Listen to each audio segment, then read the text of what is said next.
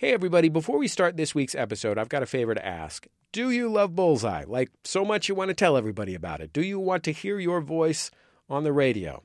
Call us and leave us a voicemail at 323-484-4712 and tell us why you love the show. That number again is 323-484-4712. We want to use clips of your testimonials about what you love about Bullseye in our show promos to convince people to give it a try. 323-484-4712. Thanks. Bullseye with Jesse Thorne is a production of MaximumFun.org and is distributed by NPR.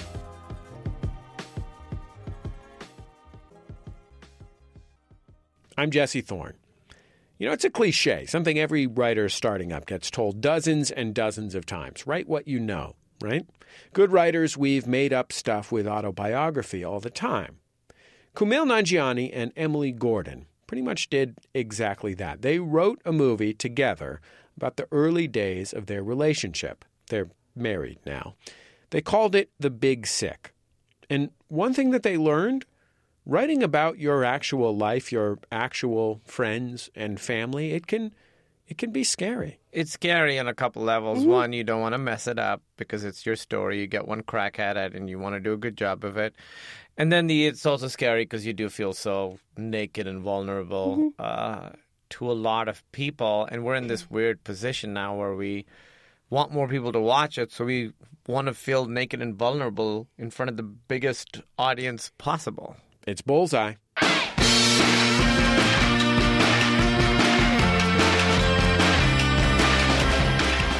Coming up, we'll talk with Kumail and Emily about how they turned the real story of their relationship into a feature-length, Academy Award-nominated movie.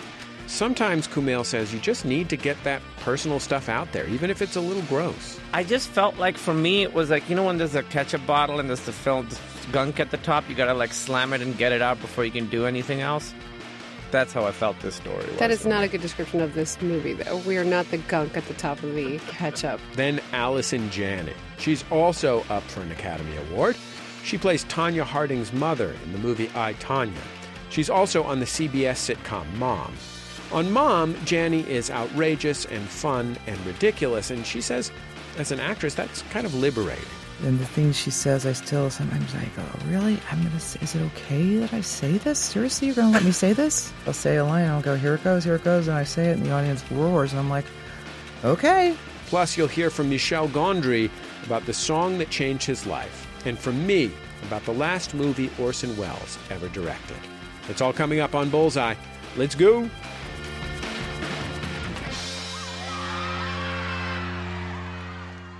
It's Bullseye. I'm Jesse Thorne. My first guests are Emily Gordon and Kumail Nanjiani.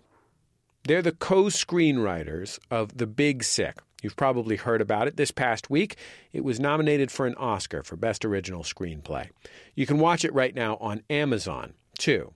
The Big Sick tells the mostly true story of how the two of them got together, how Kumail balanced his Pakistani family's traditional attitude about marriage and love with his own, how Emily figured out he was the one, and how a catastrophic illness brought the two closer together.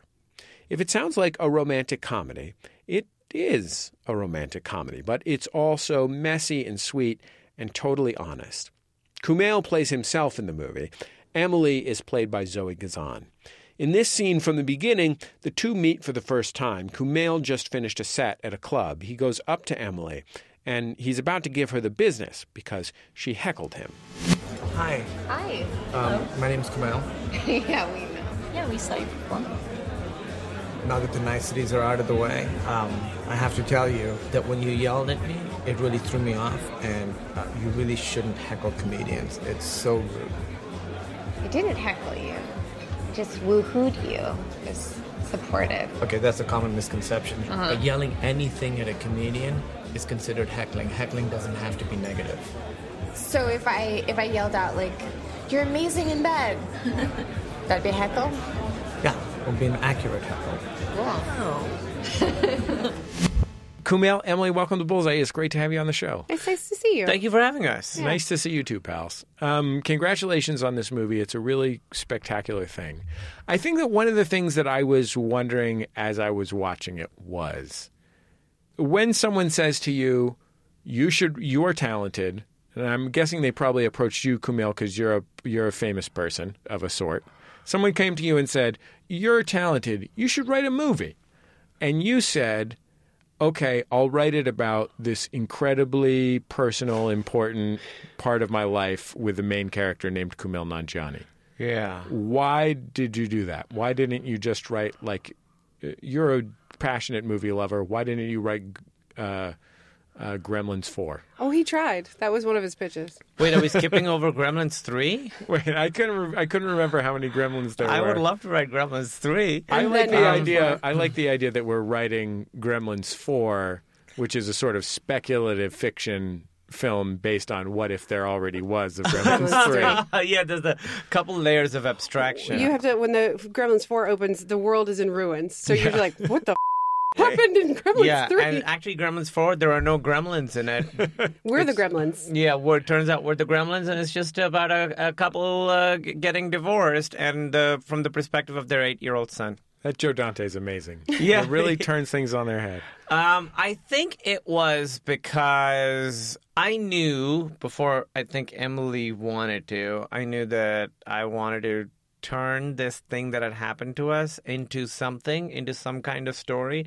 I sort of started like kicking around in my head the idea, like, I think this is a pretty big, crazy thing that happened. It was very specific. Nobody else has this story. And I just felt like, for me, it was like, you know, when there's a ketchup bottle and there's the gunk at the top, you got to like slam it and get it out before you can do anything else. That's how I felt this story was. That is not a good description of this movie, though. We are not the gunk at the top of the ketchup. We are not. bottle. The movie is the gunk at the top. No, the movie isn't either. I mean, both of you had revealed your lives in your own ways. I mean, Kumail, you're a stand-up comic that is, you know, it's essentially an act of self-revelation in one form or another, and you had talked about your life to some extent. Emily, you were a writer and had written about your life publicly on the internet. Mm-hmm. But this is a different kind of thing. Like, you are really taking a risk, even when you have full creative control, in representing your life in this way. It must have been scary.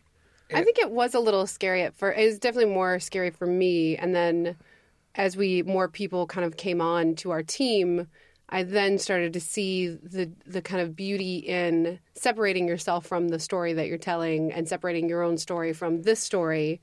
Because this story is our story, but it's also Michael Showalter's story. It's also Judd Apatow's story, Barry Mendel's story, Zoe Kazan's. It's all everyone who was involved in making the movie. It kind of became their story. And that may sound corny, but that is actually what it is. So that helped me emotionally to kind of like, oh, this isn't just us. This has now become all of our story. We kind of become the face of it. Right. Because it did originally happen to us, but it's everyone's story. It's scary on a couple levels. Mm-hmm. One, you don't want to mess it up because it's your story. You get one crack at it and you want to do a good job of it.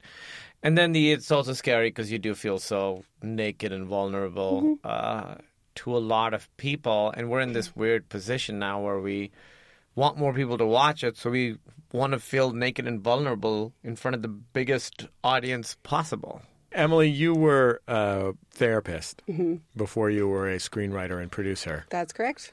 Why did you quit? It's a very, very taxing career. And I specifically I was picking jobs and populations to work with that were very intense because that's what I like to do as a therapist. And I just found that it was very taxing. And after the events of this movie, where I became very sick, I just kind of found that I didn't have enough resources left to focus solely as much on my clients as I should have. And so I started feeling like I needed to find something else to do because I was burning out. Honestly, I was working with incredibly very severely mentally ill people at the time that I got sick, people with schizophrenia and kind of a host of other things. And I remember after coming back from being sick, I had all these scars on myself and I kind of was very pale and I was much skinnier and I just was kind of looked sickly. And I had a couple of clients who thought that I'd been replaced. And then I had another client who was a little more kind of... what do you mean replaced? They thought I'd been... because they're very mentally ill, so they thought I'd been replaced with someone else, and they didn't trust me anymore. I get that. And then one who was pretty high functioning, and I was like, yeah, I was really sick. And he was like, oh, did a vampire bite you? You look really weird. And I was like, oh, yeah, that's right. Like, because the normal response when you're sick is for people is to be like, oh my gosh, I'm so sorry. I hope everything's okay. But these are people who are struggling mightily with themselves. And so they don't have the resources to kind of take it easy on me. And I realized like, oh, I kind of need someone to take it easy on me right now. And I don't think I'm as effective as I used to be. So I slowly started kind of detaching myself from being a therapist. It's still in my heart. It's still kind of in my blood, but it became hard for me to see clients after a little bit. When did you two start working together? Was the podcast before the show? I think it was. Yeah, so the two things we've done before this together were the podcast Indoor Kids, the video game podcast that we were talking about that you've been on. Yeah. And The Meltdown with Jonah and Kumail, which is the stand-up show that I produced that Jonah Ray and Kumail hosted. Why did you want to get involved in all that, Emily? I've always been a comedy fan. I mean, that's how we met, was that I was going to comedy shows. I've loved stand-up forever. And when we moved to New York together, our only social life, because we were broke and didn't know anybody and kind of didn't have anything else to do, I would work all day. I would come home and Kumail would then need to go to work. His work was open mics. So I just started going with him to open mics. And I went to so many open mics. And I am so sorry. I know, right? And it was kind of tragic and awful because you'd go into these, like, it'd be a sunny, gorgeous New York day, and then you're like, let's head into this basement for the next 5 hours. And that's what we would do. That's such an exaggeration. It was like 6 hours usually. But in that basement, I started watching comedians' jokes kind of evolve, and I kind of just fell in love with it. And I fell in love with the process of creating comedy and creating a good space for comedy. And I kind of started nerding out about it. So I as soon as I got a chance to, I started producing a show in New York, and then started working after I quit doing therapy. I started working in a comedy club as like a very low-level grunt worker. Well, you had a good sense, like when you would go to comedy shows, Emily would be like, this shouldn't be like this should be like this, the sound should be like this. You always had, every comedy show we went to, you knew why it wasn't a good comedy show. It's a bit like group therapy, comedy, any of that stuff. Anything where you have people together in a public space that need to like come together as one. It needs to feel safe, but that within that safety, anything could happen. That's true for both therapy and comedy. And so I'd done a lot of group therapy, and I kind of, not that comedy is like, oh, group therapy, but it is a similar thing that everyone's kind of coming together as one and needs to experience something as one. Kumail wrote the first couple of drafts of this movie. Yes, he wrote the first draft. Yeah. Yeah. When you read it, what did you think was missing from it? Oh my God. Oh, Tuffy. How come nobody... Why are you going to make us do this? Oh my God, I've never asked you this. No, you haven't. I think the first draft that I read... Uh-huh. Oh, God. No, it's fine. I can be honest, right? Yes, okay. please. It was very long and slightly surfacey, I'll say. And often... What does that mean? It was a little like, it didn't dive into any kind of intense conversations. It just was like, it kind of stopped and didn't do that. And I think you have such a great sense of putting jokes into things.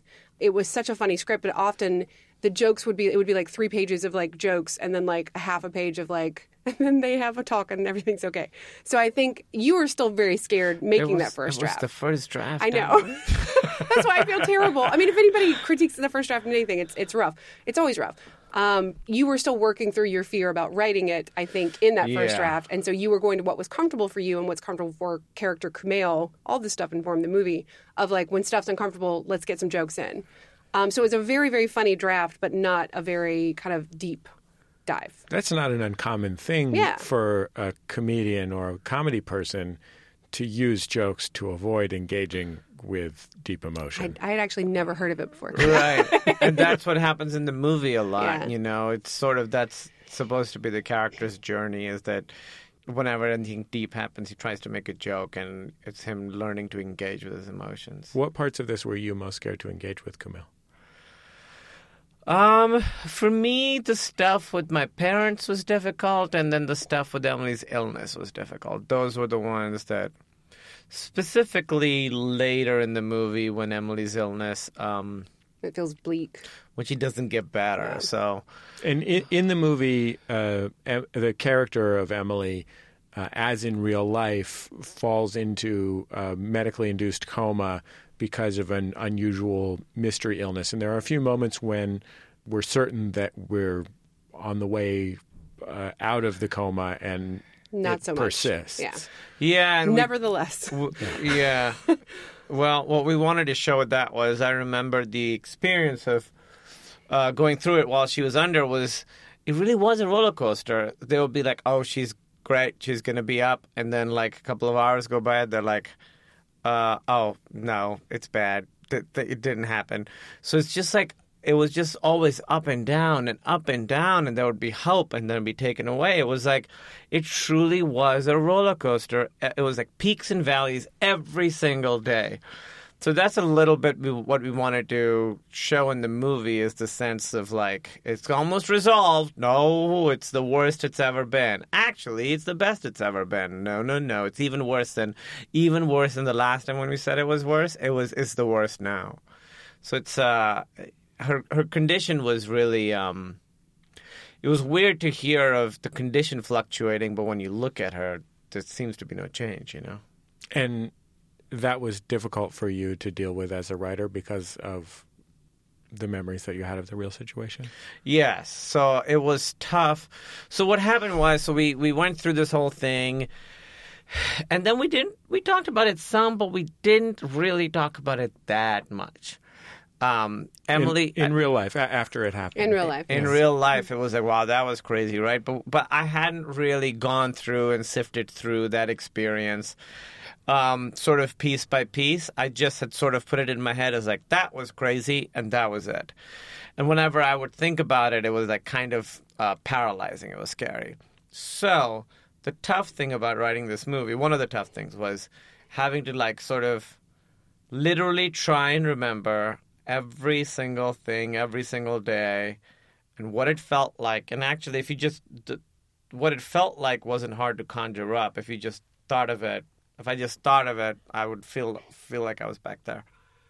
There's a beautiful moment in the movie where in the movie The Big Sick, your movie, where you, Kumail, as the character based on you, go to the gift store and buy an enormous giraffe. Yeah.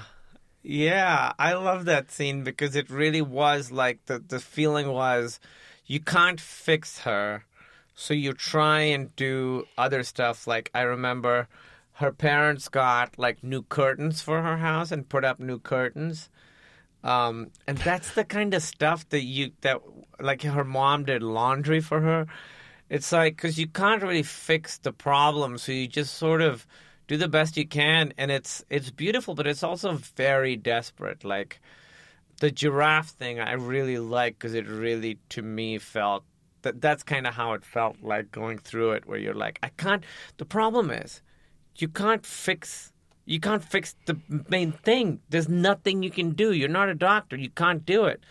So what do? You just go and buy a giant stuffed giraffe. That's all you can do. I'll also say I did not actually receive a giant stuffed giraffe at any point in time. But you got a lot of flowers and I stuff. did. You're still holding on to that resentment. Still a little upset about the giraffe thing. I want to play a scene from The Big Sick, and my guests are Kumail Nanjiani and Emily Gordon, who co-wrote it based on their own life experience as a now married couple, then courting, as Emily went through a horrible health crisis. And Emily, the character based on you, is in a coma in this scene. It is like days after the two of you in the film have broken up. Kumail, you find out about the coma, and you're at the hospital trying and not sure what to do to lend a hand. And you call Emily's parents. They come, and you've never met them before, and they know all of your secrets. Yeah. Because Emily has told them everything, which is a great contrast to your life, Kumail, where you have not told your parents that you're dating a white girl at all. Right. And you and the parents, Kumail, sit down together in the cafeteria.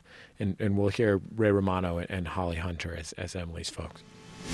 How's your sandwich? Best sandwich I ever had. Mine's good. Tuna's always a gamble, but, we're not by the water. Well, we are by the water. But it's a lake. There's no tuna in the lake. Whatever. I threw the dice. I got 7s, I guess, whatever the good dice number is. So 9/11. I've always wanted to have a conversation about it with people. You've never talked to people about 9/11? No, what's your stance? What's my stance on 9/11? Oh, anti. It was a tragedy. I mean, we lost 19 of our best guys. Huh? That was a joke, obviously. 9/11 was a terrible tragedy. And it's not funny to joke about it. Mr. and Mrs. Gardner, please report to the ICU.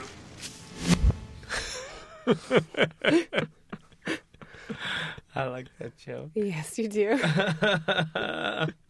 That is a real comedian's joke. There's no doubt about that. You could hardly find a more vivid example of things that comedians say to each other and should not say to their girlfriend's parents. Not say I to know. anyone. And that's exactly what it is. It's like an awkward situation. Kumail in the movie doesn't know what to do, so he just goes for the most awful joke possible. Yeah. Oh, my God. I sometimes think that you wanted to write this entire movie so you'd have an excuse to put that joke in somewhere, because you can't do it on stage, that's for sure. Yeah, no, I can't do that joke on stage. Yep. Yeah, I like that scene, and I think Holly and Ray are so amazing in this movie. It's such a great, we really wanted to, Holly and Ray, the characters that they play are not very much like my parents whatsoever. Judd was kind of great about being like, okay, you had this character, Kumail, we kind of know who he is. Who are the worst type of people for him to be paired with? And so, both the parents are they're kind of oversharing in different ways. Holly kind of really takes him to task and doesn't let him get away with anything, whereas Ray is just kind of always kind of talking and kind of an emotional guy and also always doing bad dad jokes. And so Judd really helped us, as well as his actors, kind of take those characters and create these people that are just the absolute worst type of people for Kumail to be stuck with for days at a time. Yeah. More of my interview with Emily Gordon and Kumail Nanjiani coming up. Don't go anywhere. Still to come, only a couple of months before it came out, Kumail and Emily screened The Big Sick for their parents. How did it go? It was a little weird, since, their parents are in the movie as fictional characters. It's Bullseye from MaximumFun.org and NPR. I'm Ophira Eisenberg. Join me on NPR's Ask Me Another as we challenge contestants and celebrities to nerdy word games, music parodies, and punderful trivia. Find us every week on the NPR One app and wherever you listen to podcasts. Support for this podcast and the following message come from WordPress.com. Creating your website on WordPress helps your customers find you, remember you, and connect with you. WordPress has hundreds of beautiful designs, the ability to add a custom domain name, and features to make your business more visible online. Get 15% off your new website today at wordpress.com/bullseye. It's Bullseye. I'm Jesse Thorne. I'm talking with Emily Gordon and Kumail Nanjiani. The two of them co-wrote the new movie The Big Sick. Kumail also stars in it. It's in theaters now.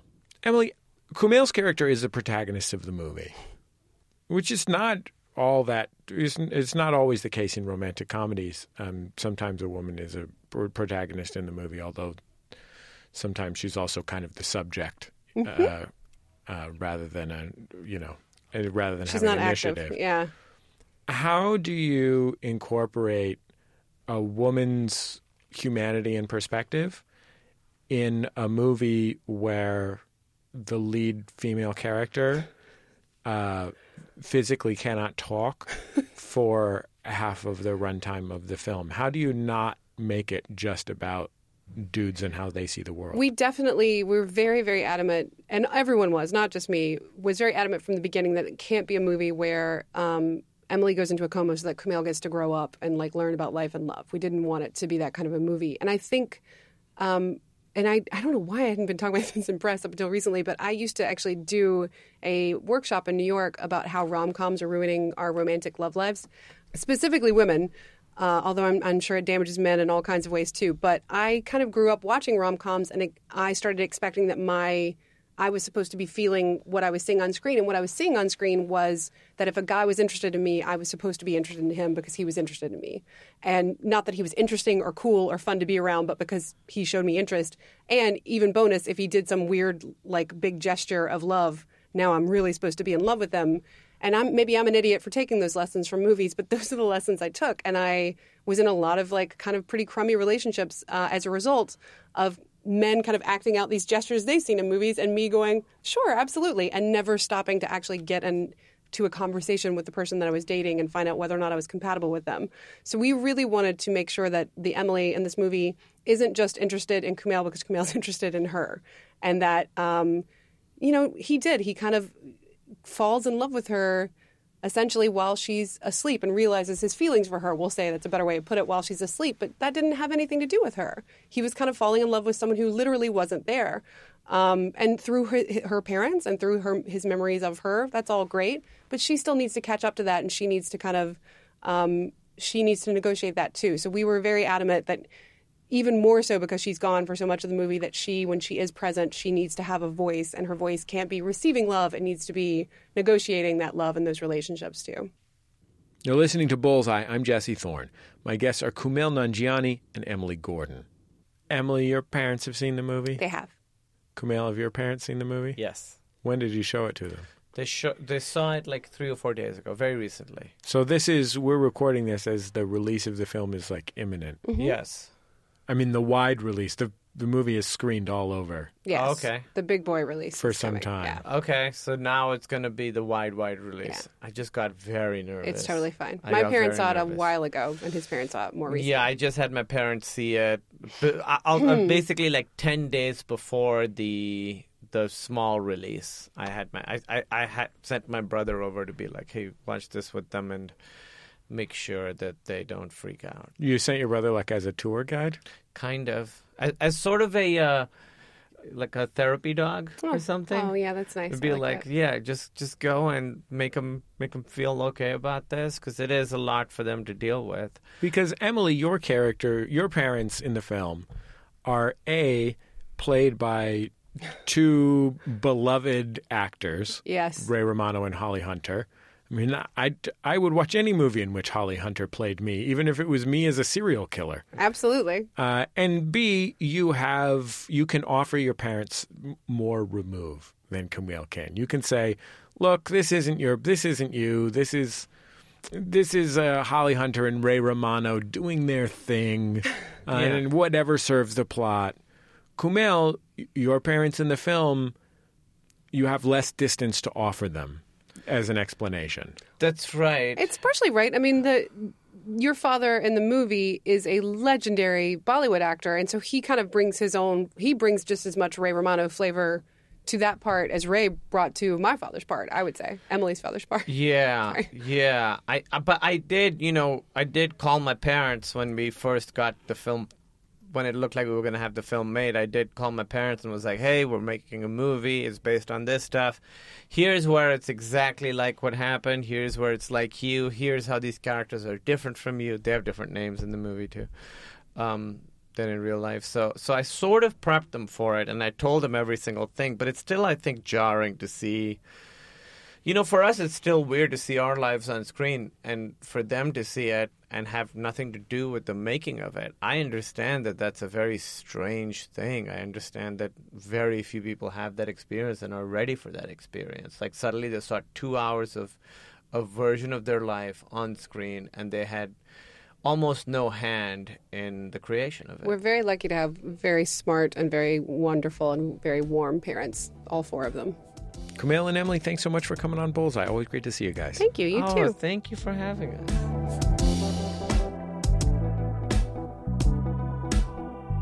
Emily Gordon and Kumail Nanjiani, ladies and gentlemen. Two of the best people we've ever had on the show. Two of my all-time faves. Their movie, The Big Sick, is up for the Academy Award for Best Original Screenplay. A million billion congratulations to Emily and Kumail. So talented and such good people. If you haven't seen The Big Sick, what's up? What's your problem? You okay? You can get it on Amazon right now, pretty much anywhere else. Don't sleep on it. The Big Sick. It's a great movie.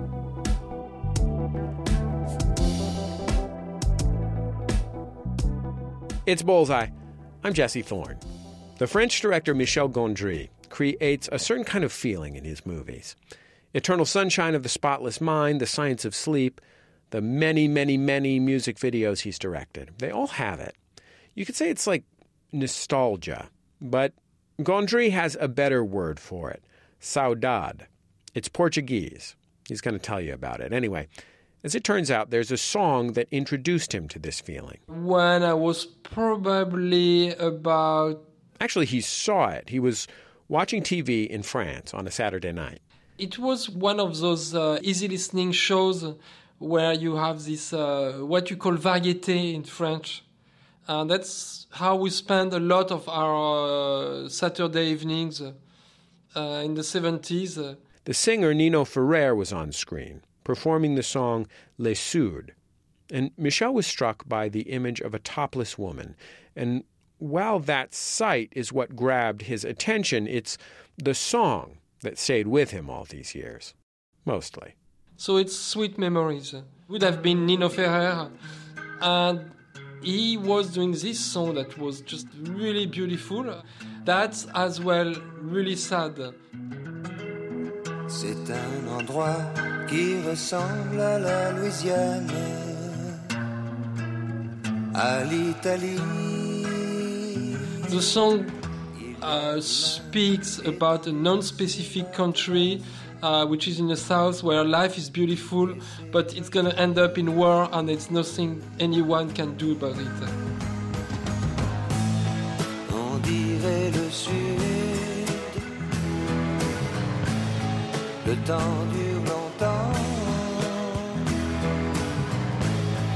et la vie sûrement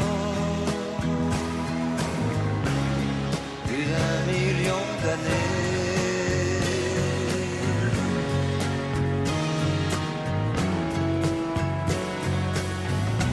Et toujours en été. But what was funny about it is like he would perform always with this girl around him who were like from the Caribbean, and she was topless. So as a kid you could see a breast on TV, and I think it made an impression on me. It was completely amazing to see at 8 p.m. this naked woman dancing on the TV when you're a kid.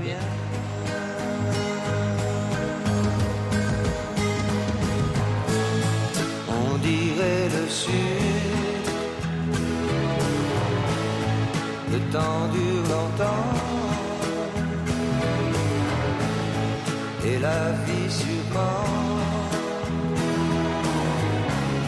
plus d'1 million d'années. So you say things could last more than 1 million years, and then forever in summer. Et toujours en été. And then you have the sad piano melody comes back. He had something eternal about it, something that I think in Brazilian they call that saudade. It's this feeling that you have where you are happy and sad at the same time.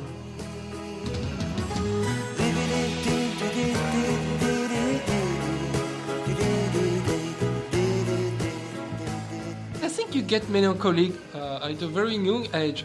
Even if when you're in 10 or 12 year old, you remember when you were 4 and you have nostalgia about it. Do-do-do-do-do. So he doesn't bother to write lyrics here. He said enough already. It's already engraved in your memory.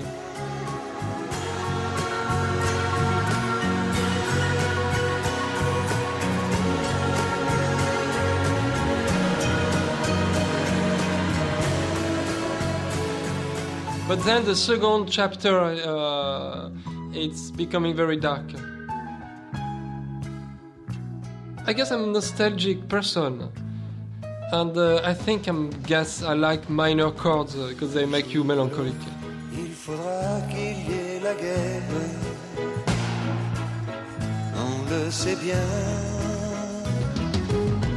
On n'aime pas ça, mais on ne sait pas quoi faire. So it's one of those days, it's going to be war, there's nothing you can do about it, and it's how it is. Too bad for the South.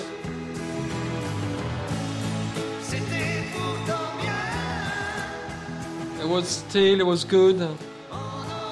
We could have lived more than 1 million years. And always in summer. So it reflects the melancholy I had in me. Maybe I remember this song sometime when I make a movie. But you have to put that in the context of this beautiful lady dancing around with naked breast. Michel Gondry talked to us in 2014 about the song that changed his life, Les Sud by Nino Ferrer. Michel's currently working on a big new project, a TV series called Kidding, that's set to star Catherine Keener, Jim Carrey, Frank Langella, and more. It'll be on Showtime later this year.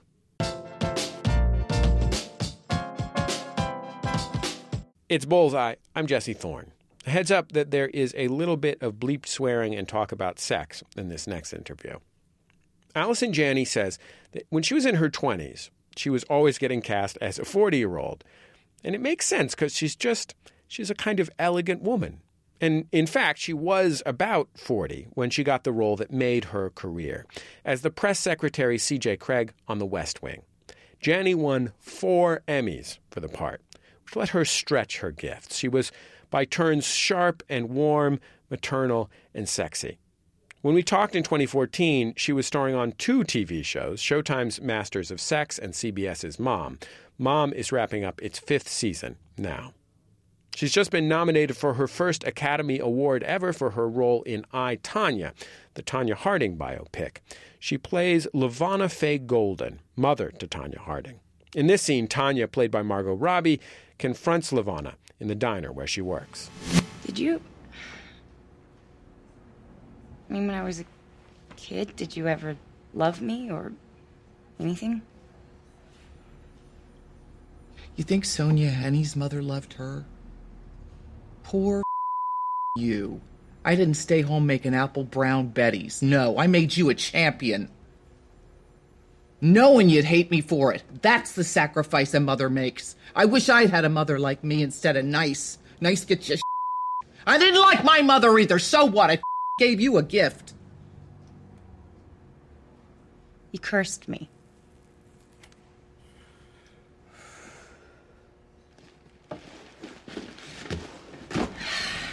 You're a monster. Spilled milk, baby. Allison, welcome to Bullseye. It's great to have you on the show. Thanks, Jesse. I'm happy to be here. I want to ask you a little bit about the beginning of your career. There's not a lot of actors and actresses out there who can say that they were discovered in college by Paul Newman. That's a pretty cool, rock-solid origin story. Yeah, it's a very cool beginnings of a career story. How did it happen? Well, I went to Kenyon College, which is where Paul Newman graduated, and they built a beautiful new theater there called the Bolton Theater, and to christen it, they invited Paul to come and direct the first play that would be produced in the theater, and that happened to be my freshman year. And, of course, everybody was auditioning for it. Didn't matter if you were interested in the theater at all. Everyone wanted to be in something that Paul Newman directed. So there was a lot of competition for that. But and they had people audition by just coming up on stage and talking to Paul for, like, a minute. Or you had, you had a minute and that was it. And you could get off. And I decided I would appeal to his love of driving cars. So I bragged about how in my Scirocco I could drive from Dayton, Ohio to Gambier, Ohio in an hour and 32 minutes if I took Route 22. I made up some, of course I really didn't drive that fast, but I kind of lied a little bit and made the story sound very exciting. And I was like, and that's how I got to Kenyon, And I'm sure that had nothing to do with why I got it. I probably just looked the part. I was, was supposed to be a bunch of ragtag chorus girls, and there I was, 6 feet tall, and I probably got cast in that because of my height and my ridiculous physicality next to the other chorus girls. And I've always thought I looked otherworldly, or 1940. I could easily be from that era. I heard he gave you like a get-out-of-jail-free card. Yeah, he said if you ever need a favor in this business, he said it has to be very specific, but I will do it for you. And I was just so honored and thrilled that he said that to me. It was like a Valium in my back pocket, but I never asked him for it because I could never think of the right one. But just knowing I had it made me feel, more confident. And I was just really honored that he said that to me. But I didn't take advantage of it. We'll have even more with the actress Allison Janney after a quick break. Stay with us. It's Bullseye from MaximumFun.org and NPR. Hey gang, it's Jesse. Do you have a smart speaker, an Alexa, a Google Home, or whatever? Good news. That means you have access to the entire world of NPR with your smart speaker. Ask it to play NPR or check the news while you get ready for work or fix dinner. There's a new radio in your house, and it's easier than ever to listen to Bullseye, to Morning Edition, to Wait, Wait, Don't Tell Me, and more. So go ahead, give it a shot. Ask your smart speaker to play NPR. In conclusion, Alexa, play Huey Lewis and the News Sports. It's Bullseye. I'm Jesse Thorne. My guest is the actress Allison Janney. She's the star of The West Wing, of Mom on CBS, and of more. She's also nominated for an Oscar this year for her role in the film I, Tonya. She and I talked in 2014. When you got the script for Masters of Sex, was it already called Masters of Sex? Yes, the show name had already been determined. I did not know. I knew at that point they wanted me to come on board. They had a character in mind. They hadn't written it yet, but she was going to be the wife of the provost, played by Beau Bridges, something I was actually a little afraid to take on. And also when they suggested or, said there would be nudity more than likely, and I'd have to do a sex scene. And I was like, well, let's talk about that. Because I'm not sure that people really are going to want to see that, and they said, listen, it's going to be, you are going to have to be completely comfortable with it, and we will not do anything that you're not comfortable with. And I think had I not started on a crazy Pilates workout, not eating bread, pasta routine, not even knowing that this was going to come my way, I might not have, I don't know what I would have said, but fortunately I was in pretty good shape for me, the best I'd been in a long time. So I thought, well, all right, I'm not going to be afraid. Let's do it. And then I got the first script, and was just, and every script thereafter was just, I really looked forward to playing this character because of all the different layers that were going on with her, and it was one of the most rewarding I've played in a long time. It's so poignant to see this woman in middle age try and come to terms with stuff that people usually are called upon to come to terms with when they're 16. She has to get to know her sexuality, and she has to realize what a relationship with someone is.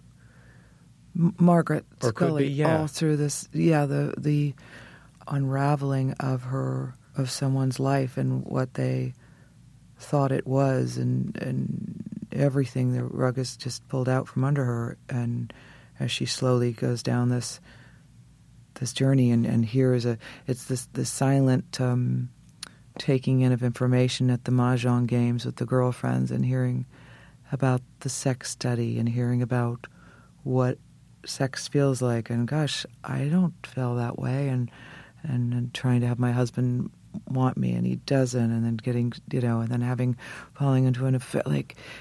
I love my mother so much, but I just thought about her being, about that age, and she was 20 in the 50s, I think she had just married my father in 1956 or 57, and then started having there were 3 kids, an older brother, me, and my younger brother.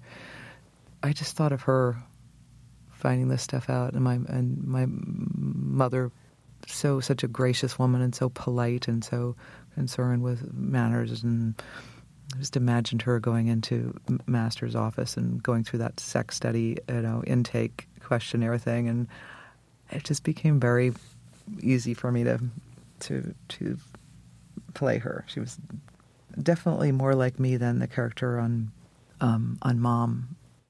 When you agreed to do Mom, was it a part that was created for you, or was it something you had to audition for? I didn't have to audition. Well, they don't call it that when, but I definitely... Did you have to go to lunch with some people? I went in just to have a chemistry meet and greet type thing with Anna, and in Chuck's office. Anna Faris, the other star of the show. Yes, she and Chuck were the ones who were on board with this, with Mom, and they then called me to come in and meet with them, and I was excited because Chuck and I had tried to work together right after The West Wing. We had a development deal together, and we were trying to think of a show to develop for me, and it didn't end up going, and I was a little disappointed because I really liked working with Chuck, and so I was excited to go in on this one, and I went in, and I was really a big fan of Anna's work, and I'd just seen her in The House Bunny and thought she was hysterical. Really thought, I think we're going to get along fine. I just had a feeling, and we did. Let's hear a clip from Mom. And so, Allison, your character Bonnie in this scene is explaining to her daughter Christy, who's played by Anna Faris, why she lied to her about her father, who was absent for most of her childhood. And she's in this scene. She's only basically just told her the truth. I'm about to go over there and hear his side of the story. Are you sure you don't want to tell me yours first? Fine. I was 16. I was living with my 5th set of foster parents, and I sensed I was losing their support. May have been related to a Trinitron TV that went missing. Anyway, I met your father shortly thereafter. Timing was good. I was between homes. He had a Winnebago. So it wasn't a one-night stand? No. We were in love. Lived together 2 years before I got pregnant. Wow. Mm-hmm. Yeah. He was so excited he was going to be a dad. He brought me strawberry milkshakes every day. He made you a crib out of leather. And then you surprised us a couple weeks early at a Blue Oyster Cult concert. My water broke right in the middle of Don't Fear the Reaper. I never liked that song. Well, understandable. You were stuck in my pelvis the first time you heard it.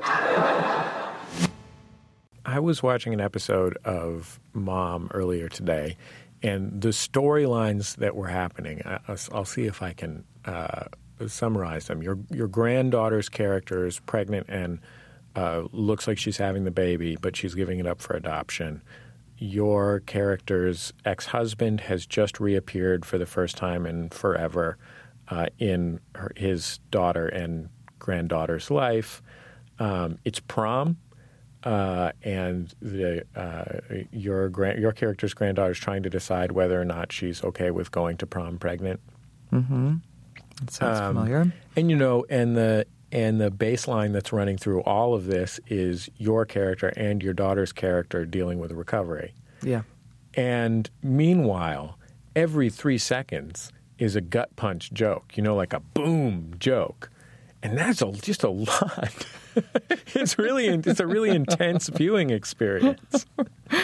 It is. You're right. There is a lot going on, a lot of different levels and emotions and subject matters that aren't necessarily half-hour comedy fare. But I don't know. I guess people seem to like it because we got asked back for season 2, which is fantastic. What I think is interesting is that I think on a lot of sitcoms that deal with quote-unquote serious topics, there is a sort of modal/tonal switch back and forth. So you get a little bit of, okay, we're going to deal with the topic now through this thoughtful, introspective scene. Yeah. And on Mom, at least what I've seen, there are what you call hard jokes about every difficult subject that just go straight for it. I think that's the only way to do it. Just hit it head on and not get sentimental. Or I think the audience is responding to that. They like that. Dealing with cancer and just Bonnie talking to Marjorie, played by Mimi Kennedy, just straight on, like, well, what are we going to do about the hair? We've got to get you a wig. Got to do that. Just people like, well, I can't believe she's going right there. But we're not afraid to go right there, and I think people like that. I know Chuck Lorre has a past that informs this desire to want to do work about addiction and recovery. Was that something that you talked to him about when you first went in there to meet with him and Anna Faris, like why he wanted to do this? I did not ask him why he wanted to. It's a world that I was not afraid to play in. I've had a lot of friends and people close to me who I've tried to help get sober, and I've been to many Al-Anon meetings, many open AA meetings. I've unfortunately had to deal with it a lot, so I feel like everyone these days is dealing with recovery. Everybody, and anything that we can do to destigmatize recovery and addiction is a good thing. I know that you lost your brother sort of not long after West Wing, a number of years ago now, but not that long ago. Yeah, 3 years ago. I wonder, and I know that was also an issue for him. Oh yeah, it was a big issue. That was, I think it was because of him, losing him to addiction and alcoholism, that I wanted to play Bonnie. I wanted to play a character who was dealing with that, and not that would be, not that it would be honoring him, but if somehow I could help someone out there by playing a character who was going through it, and we put it out there, and someone felt better seeing what they were going through on TV and didn't feel so lonely, or felt like, gosh, it feels good to have my life being put up on television, having people, and not that they're enjoying it, but to see it represented in a good way. I wanted to do that. It also gave me the confidence to be in that world, because I was in it a lot. It must also be kind of liberating for you as a performer to get to be someone who's in recovery and like trying to be in that sober space, but also gets to be kind of outrageous and fun and ridiculous and just like a happy next step version of that world. Yes. Gratefully, Bonnie is, she's a bull in a not that she's got everything under control. No, but she does not. She is the most unlike me of almost any character I've ever played. And the things she says, I still sometimes I go, really? Is it okay that I say this? Seriously, you're going to let me say this, Chuck? And the things that do make it through, there are some things that don't ever make it to the television program, but the things that do, I'm just like, all right. And that's what I do in front of the live audience. I'll say a line, I'll go, here it goes, and I say it, and the audience roars, and I'm like, okay, they like it. They buy it. They like as her being as outrageous as possible. And it's a lot of fun getting to have an excuse to be obnoxious. Well, Allison Janney, I sure appreciate you taking the time to be on Bullseye. It was great to get to talk to you. I really have enjoyed talking with you, Jesse. Thank you for having me on.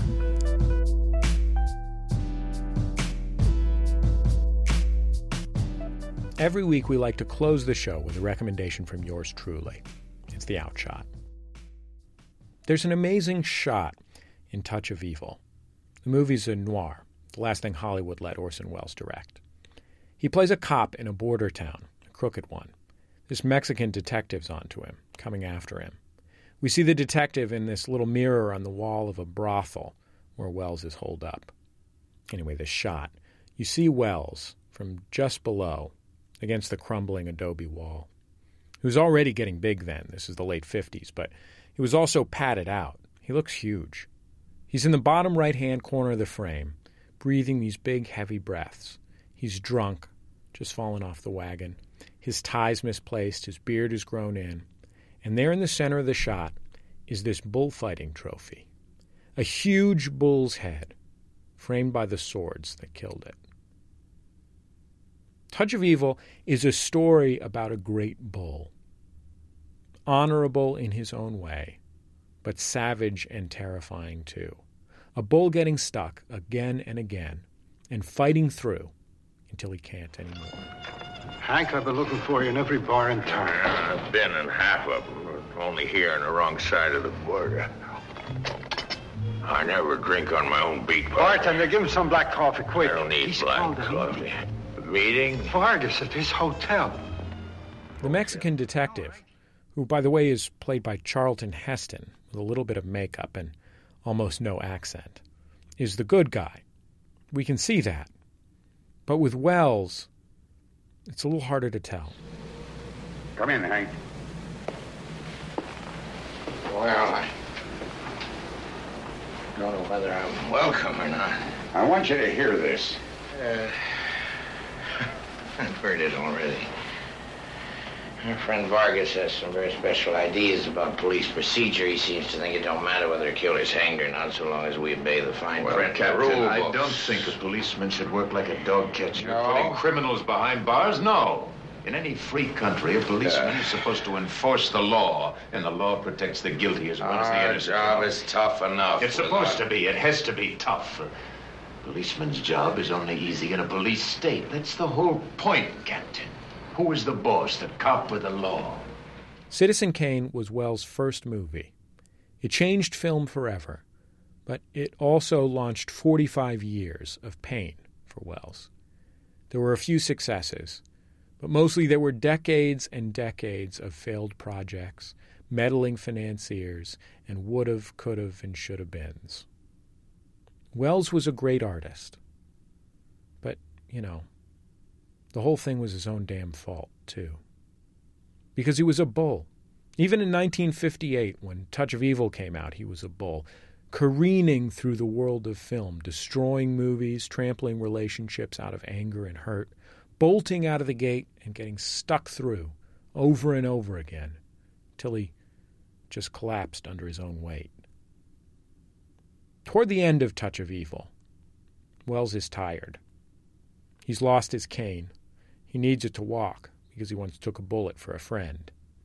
And he's back in that brothel, trying to get the madam, Marlene Dietrich, to read his fortune. He wants to know if maybe, just maybe, he can pull this one out. What's my fortune? You've been reading the cards, haven't you? I've been doing the accounts. Come on, read my future for me. You haven't got any. What do you mean? Your future is all used up.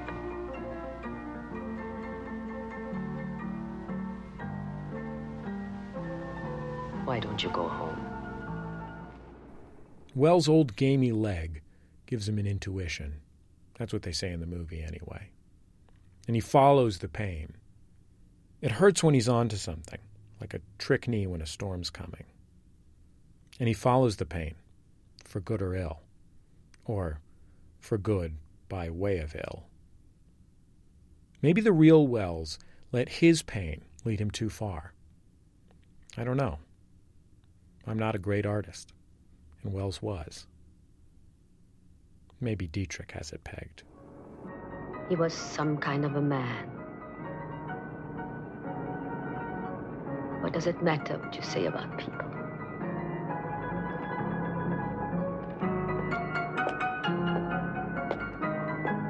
Goodbye, Tanner.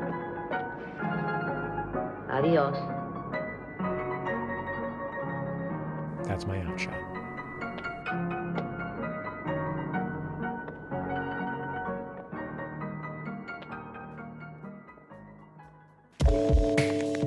That's all for this week's Bullseye. Bullseye recorded at MaximumFun.org World Headquarters, overlooking MacArthur Park in beautiful Los Angeles, California.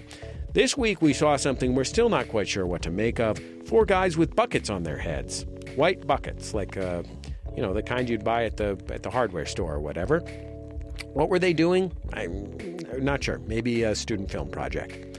The show is produced by Speaking Into Microphones. Our producer is Kevin Ferguson. He had help from Christian Duenas and Casey O'Brien. Our production fellow at MaximumFun.org is Jesus Ambrosio.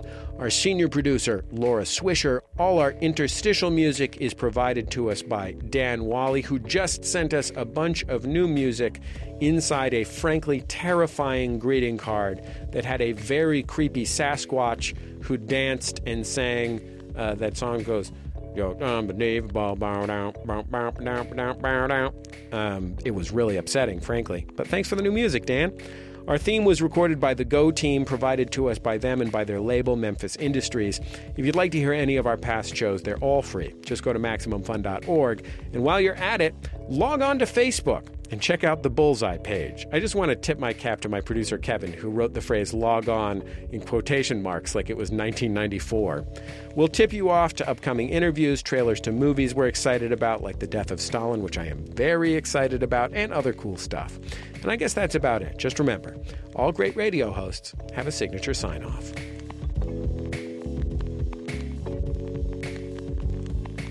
Bullseye with Jesse Thorne is a production of MaximumFun.org and is distributed by NPR.